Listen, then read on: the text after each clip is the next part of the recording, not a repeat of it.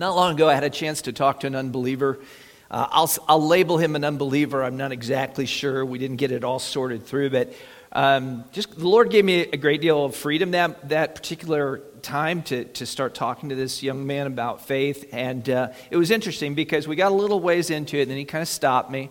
It's like, okay, got a little too far here. I don't need to talk anymore about this. But the interesting thing was he thanked me, and it really came across very sincere. It's like, hey, kind of like putting it into this conversation, but I do want to thank you because I know that you mean this well. I know that you mean this for my good and that you have a sincere interest in me and my happiness and so forth. So I thought that was kind of cool.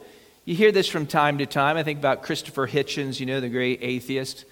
I hate putting the word great and atheist together. But anyway, he was a very prominent atheist, we shall say. And he died of cancer after a long trial of that, and there were Christians that he knew, that he had debated, that were reaching out to him and saying, look, I'm praying for you. And I remember him saying that it meant something to him, even though he didn't believe in God, he didn't believe their prayers were actually arriving anywhere, but he thought that was neat, that they would care for him in that way. My point is, we shouldn't give up on atheists.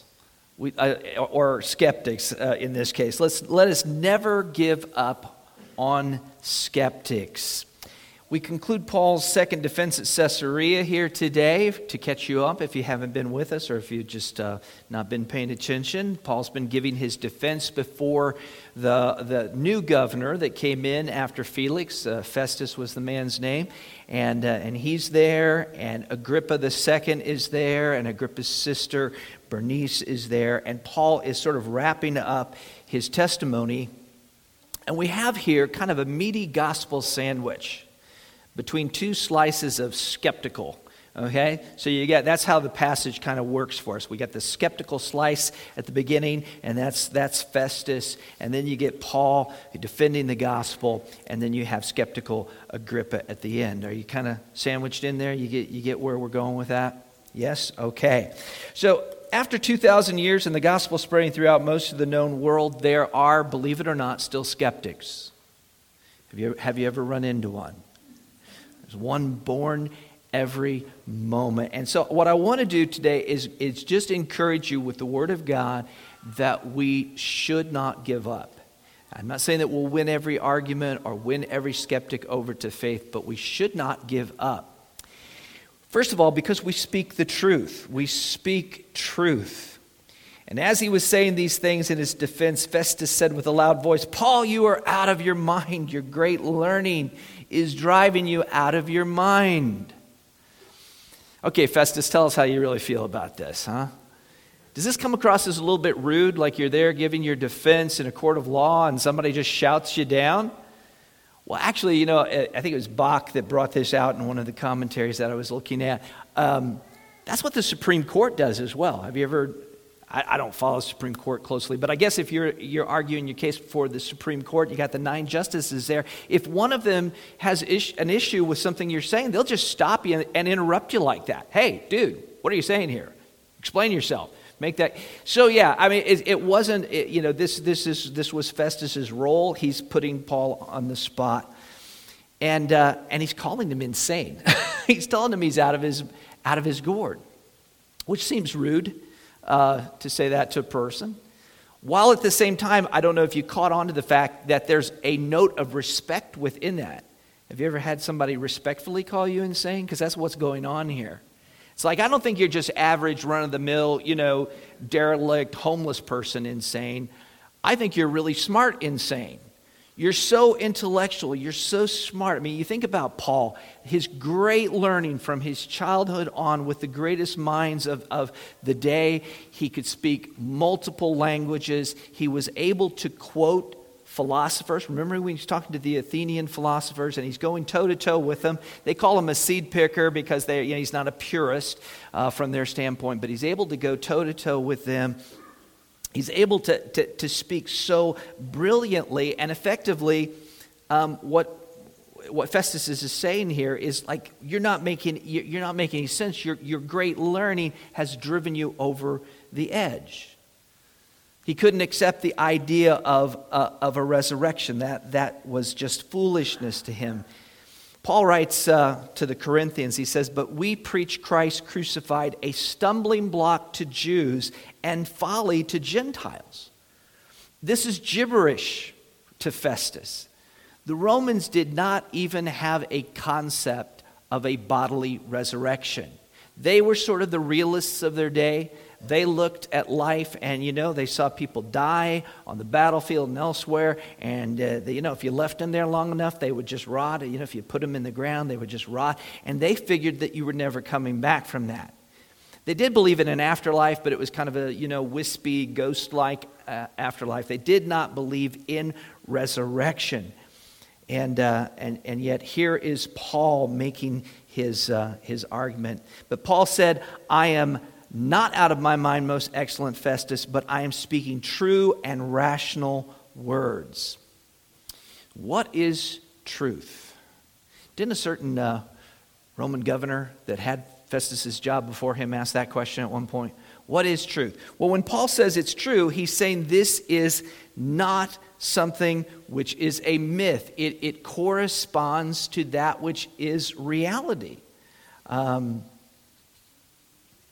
Have you ever had a dream where you thought you saw something in the middle of the night and you told it to someone the next day and you hoped that they would believe you and they're like, "Yeah, I get it. You had a dream or you thought you saw something there, but the truth of the matter is that was a hallucination or that was a dream."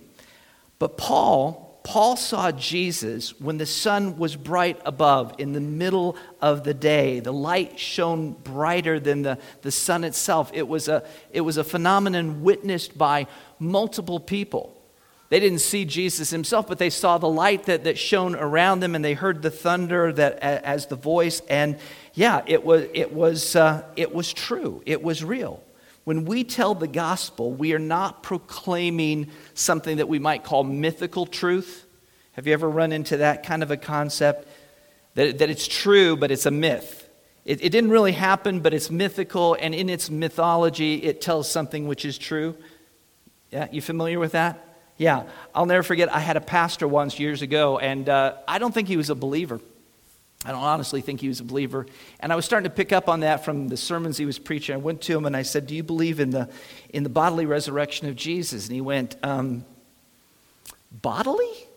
Well, does it have to be bodily? Couldn't it have just been sort of a spiritual resurrection and Jesus living on in the hearts and minds of his disciples?" And I'm like, no, it really it should be bodily. Because that's what happened. Jesus of Nazareth came, lived a perfect life, died on the cross, he was buried, he rose on the third day, and they saw him alive. That's not insanity. That is a genuine, true, stands with reality sort of thing, and that is what Paul is proclaiming. We also speak rational words. Rational words. In fairness, we could have put truth and rationality together. They're so close, so synonymous, that we could have just sort of had them as one point. But I thought it was worth bringing out this idea of rationality because there is something a little further or different there being expressed. Rational is sort of the antonym of the insanity part. Like it's true, but it's also rational. It's not gibberish. It's not something that makes no sense. How many have ever spoken to someone that was probably certifiably, clinically insane? Have you ever talked to such a person? Yes? How did that go?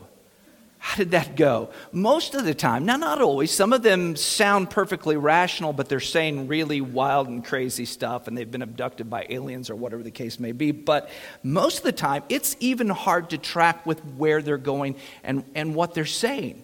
Like I pride myself in being able to hear and understand and comprehend what people are saying, but I've talked to people where I'm just listening to the tune and not the lyrics because it makes absolutely no sense. Paul isn't suggesting that his story here is easy to accept. The resurrection of Jesus is a miracle beyond all proportion. We accept that. But it's not gibberish. You will hear people who are antagonistic to Christianity compare faith in Christ to a flying spaghetti monster. How many have heard that old saw? You know, that they're people that supposedly worship a flying spaghetti monster, and they don't really believe that there is such a thing. They're just trying to illustrate in their mind that what we believe is insane. And yet, what we believe about Jesus Christ's resurrection is absolutely intelligible based on eyewitness accounts. It can be conveyed with clarity and precision and logic and rationality. Paul is confident that he's not speaking in gibberish or the ramblings of a madman, and he throws that back at Festus. Thirdly, we speak boldly on the basis of evidence. Paul does something really interesting at this point if you pay attention to what kind of is happening here. He actually, as he's talking to Festus is thrown down, said that he's crazy. Paul responds. And then what Paul does, and this is kind of neat, he brings Agrippa in as kind of a witness, as a hostile witness for the defense. You watch these things on TV and trials, and you know what a hostile witness is. The guy didn't say he wanted to be a witness for the defense, but they sort of force him into it. And Paul is doing that with Festus, which is really a gutsy move. It's a gutsy move. Before I read what he says, but I want you to think about this for a moment. If anything about the resurrection of Jesus Christ, anything that Paul is preaching or his own conversion, if any of these things were made up, then Agrippa is totally going to be able to call him on it. Think of how connected Agrippa is. He's part of the Herodian dynasty. He's been there. His family has been there. He's come up in and been percolated in all of these stories and truths. I mean, he could have called Paul out, but Paul marshals him to testify concerning what he's saying. Look, for the king knows about these things. And to him I speak boldly, for I am persuaded that none of these things has escaped his notice, for this has not been done in a corner. King Agrippa, do you believe the prophets? I know that you believe. So Paul the prisoner here takes no prisoners. He's aggressive in his arguments. He's proving to Festus by outing Agrippa, not as a follower of Christ, mind you, not as some sort of secret Christian here, but he's outing Agrippa as one who would know the facts with certainty. Anyone with the name Herod would have been acquainted with what happened when it came to the death and resurrection of Jesus Christ. And Paul knows that he knows. Paul's had a long association with the leadership in Jerusalem. So had Agrippa. So when Paul says, I know this, he knows it. He knows that these things are true and that Herod is aware at least of the facts on the ground. There are two key pieces of evidence that Paul brings in response. First, he says none of these things concerning Jesus had escaped his notice and that it was not done in a corner. What does that mean? Well, Paul's conversion, for one thing, was known to everyone. The Jews who were with him that day on the road to Damascus were on the same mission. So you know that they had to have come home a week later or however many days later. Hey, where's Paul? Oh yeah, or Saul. They would have said, Saul, where's Saul? Oh yeah, that's a weird thing. We got to tell you what happened. Well, and then there's a bright light and a thunder, and we don't know, but and then he couldn't see. And then a couple days later, all at once he's a Christian. He's going around preaching Christ and saying these things to people. They would have known all of those particular facts. And again, you take the resurrection of Jesus. Everything that happened with regard to Christ was done publicly. It was during the Passover. Jerusalem was packed. I know this is like 25 years earlier, but this is not so far out of memory that they would have forgotten. And the trial, public trial for everyone, that Jesus was then crucified publicly. He was buried. And against their beliefs and against their desires, that the tomb was empty on the third day. And they had no body to prove otherwise. There was nothing they could say in answer to those things. And Herod knew all of that.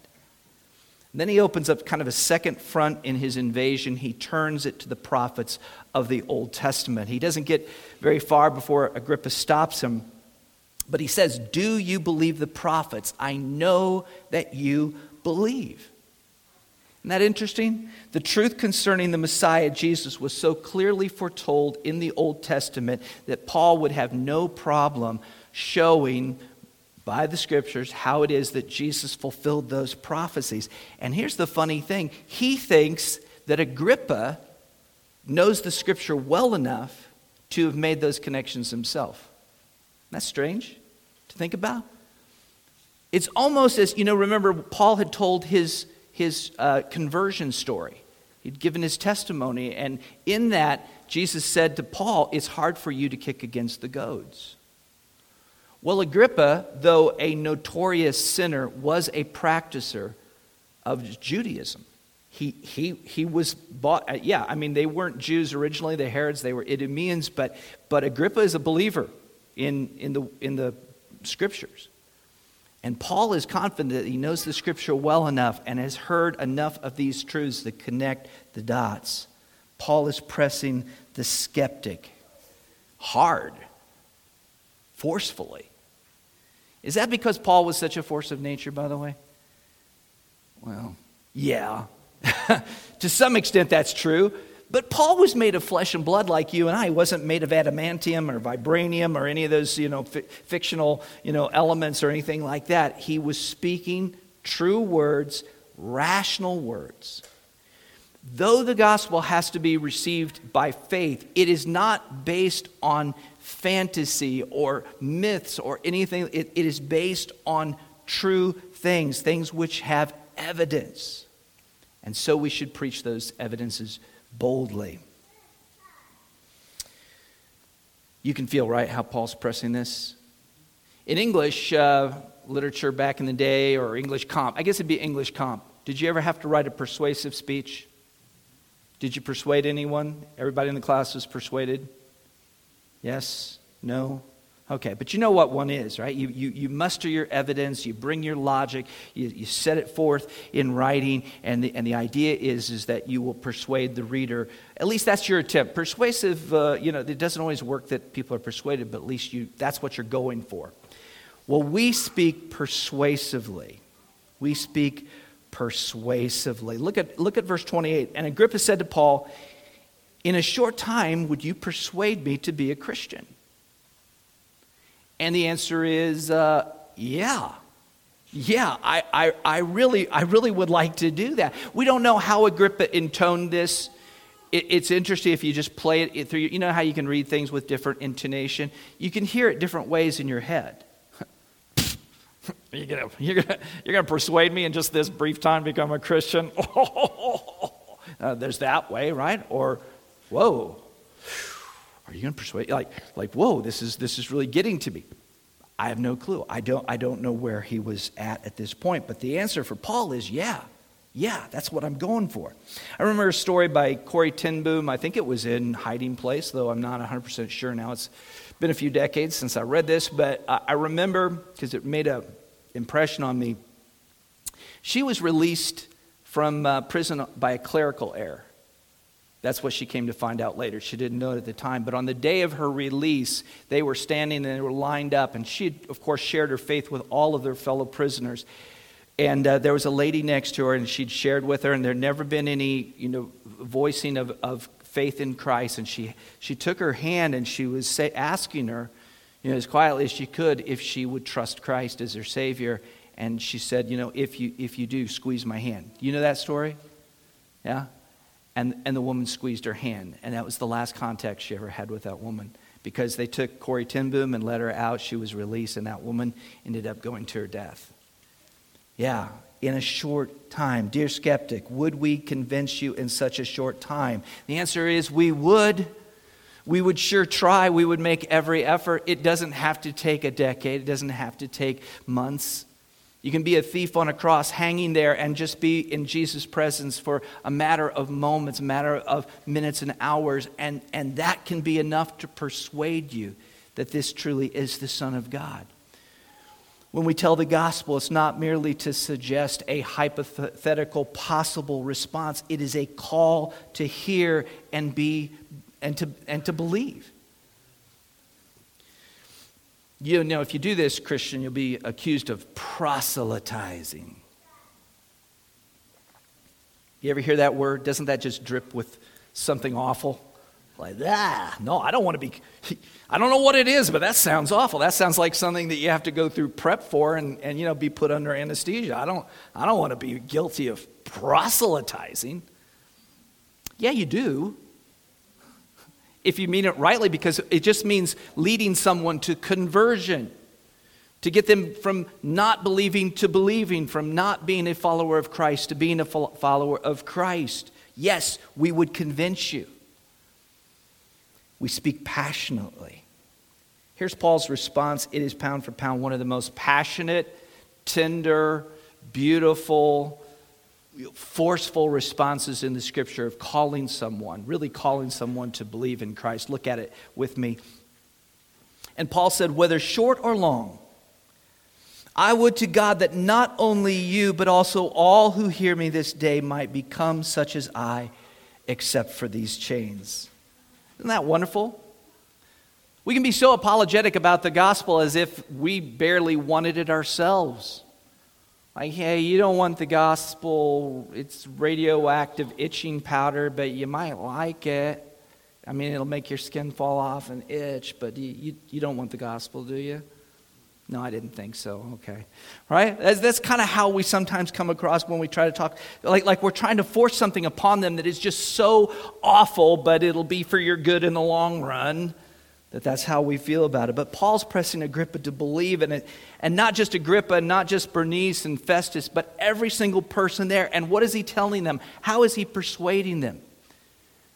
Because he's telling them, look, I wouldn't trade places with any of you this day. You're up there, you're sitting in the balcony, you got the good seats, and you got your fans and you're in the shade. I'm down here in the heat in chains. But you know what? I would wish for you that you could know what I know, to know Christ.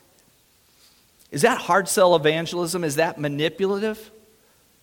Why is Paul persuasive and how is he powerful? It's not because he's telling them a little Johnny story, to play on their emotions. What he's saying to them is, even as I stand here in this unenviable position of making my defense for my life and being in chains, as bad as that might appear, it is better to be me and to know Christ than to have freedom and to be you. That's how good Christ is. Jesus is so good that we would not trade anyone what they have in exchange for Christ. You can have all of the world, as the song says, but give me Jesus. That's the passion that people need to see, is the worth of Christ, the value of Christ to you. So similar to what Paul said to the Philippians. He wrote, but whatever gain I had, I counted as loss for the sake of Christ. Indeed, I count everything as lost because of the surpassing worth of knowing Christ Jesus my Lord. For his sake I have suffered the loss of all things and count them as rubbish in order that I may gain Christ. It's one thing to read those words and be powerfully affected by the Word of God in the book of Philippians. But can you imagine what it must have been like to have actually been there and to have seen this man so oppressed, having been in prison for 2 years, saying, yeah, I would persuade you. I would wish that you could be just like me, yet without chains. The world derisively calls that proselytizing. I call that passion. Passion for Jesus. And then if we were this passionate and this persuasive, everyone would believe, right? They'd all be convinced. Yeah, no, that's not quite how that works. The world is under the sway of the evil one. The world is in darkness, and John says that men loved evil, and they wouldn't come into the light because their deeds were evil. So no matter how well we speak, there's not a guarantee when we talk to the skeptics that we will always somehow win the conversation. Were any of these people won to Christ? I don't know. I've run through this before. I'll run through it again. But Festus died a couple years after this, just suddenly, maybe a heart attack or something of that nature. Agrippa He was just a survivor. He held on all the way through the destruction of Jerusalem. That was coming in about 10-year period of time. And he survived that. He managed to stay on the good side of the Romans during the fall of Jerusalem and all of the rest, the destruction of the temple. Bernice, his sister, she had an affair with Titus, the general that destroyed Jerusalem. And then when he became emperor, she went to Rome hoping that he would kind of take up with her again. And he's like, yeah, no, I'm not interested. That's what we know about from history of those three. That doesn't sound like any of them came to the Lord. And I don't know about the unnamed individuals there. But we speak regardless. We speak regardless. It says, then the king arose, and the governor and Bernice and those who were sitting with them, and when they had withdrawn, they said to one another, this man is doing nothing to deserve death or imprisonment. And Agrippa said to Festus, this man could have been set free if he had not appealed to Caesar. So Paul won, in one sense. Paul won in the sense of his defense. He was judged by these people to be innocent, and yet at the end of the day, he's going to end up going to Rome, because once that was set into motion, that was irrevocable. That was going to happen. Here, the greatest mind of early Christendom gave it all he had. He had seen Christ miraculously in a way that others, even though they didn't see Jesus and couldn't make out the words, they were aware that something miraculous was happening, and then they saw the change in him. He had abundant evidence on his side. He had learned all of these languages. His learning was so immense. And yet, it's kind of like Eleanor Rigby's funeral service, if you remember the Beatles. When they left, no one was saved. The power of Paul, his persuasive ability, and yet, as far as we can see, no one was saved. Is there anything in that for us? Can we take anything away from that? Oh yes, oh yes. And that is, we have the same truth. We have the same rational faith. We are like Paul in that above all men we are most blessed because we have Christ. No matter how bad you feel today, no matter how awful your situation is, and some of you are going through difficulties, some of you going through great hardship, some of you probably it's a stubbed toe or whatever else. But we all feel bad for ourselves, don't we? Sometimes it doesn't matter what you're going through, Christian. In one sense, it doesn't matter, because right now, as you are with Christ, you are in the most enviable position of all. You have, and it's knowing that, having that passion to be able to share that. We cannot know if our words or our conversations will bring about conversion, but what we can do is we can speak, and we can speak boldly, and we can speak confidently, persuasively, passionately. And some will believe, but we speak. So we speak to you, dear skeptic, if you are here today. Believing in Jesus is not equivalent to believing in a flying spaghetti monster. Flying spaghetti monsters, that's just irrational. There's no discernible proof or evidence for such a thing. But there is evidence. Jesus Christ truly lived. That is recorded by various historians. He lived, he spoke, he taught, he lived a sinlessly perfect life. He died on a Roman cross. He was put to death there. We know the names of the people who conspired against him. We know the name of the Roman procurator who gave the order. He was buried. And on the third day, he rose from the grave, and the tomb was empty. And just as Paul said to Agrippa, these things were known. They weren't done in a corner.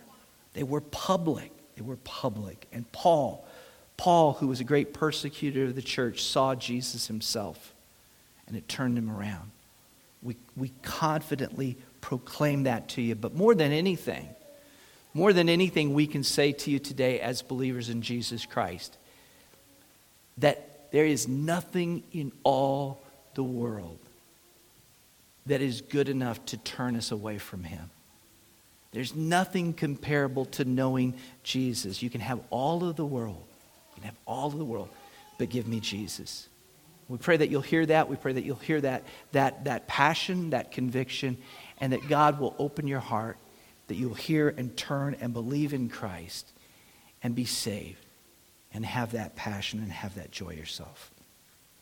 Let's pray.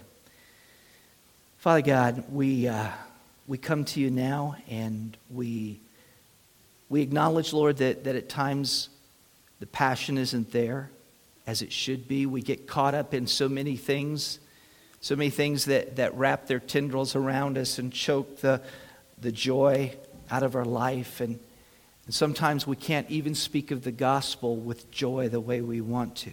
So Lord, forgive us for that as Christians. Help us to see that even if we're in chains, and even if we're fighting for our lives, that having Christ, it makes us kings. It gives us such confidence and joy, and the greatest treasure of all.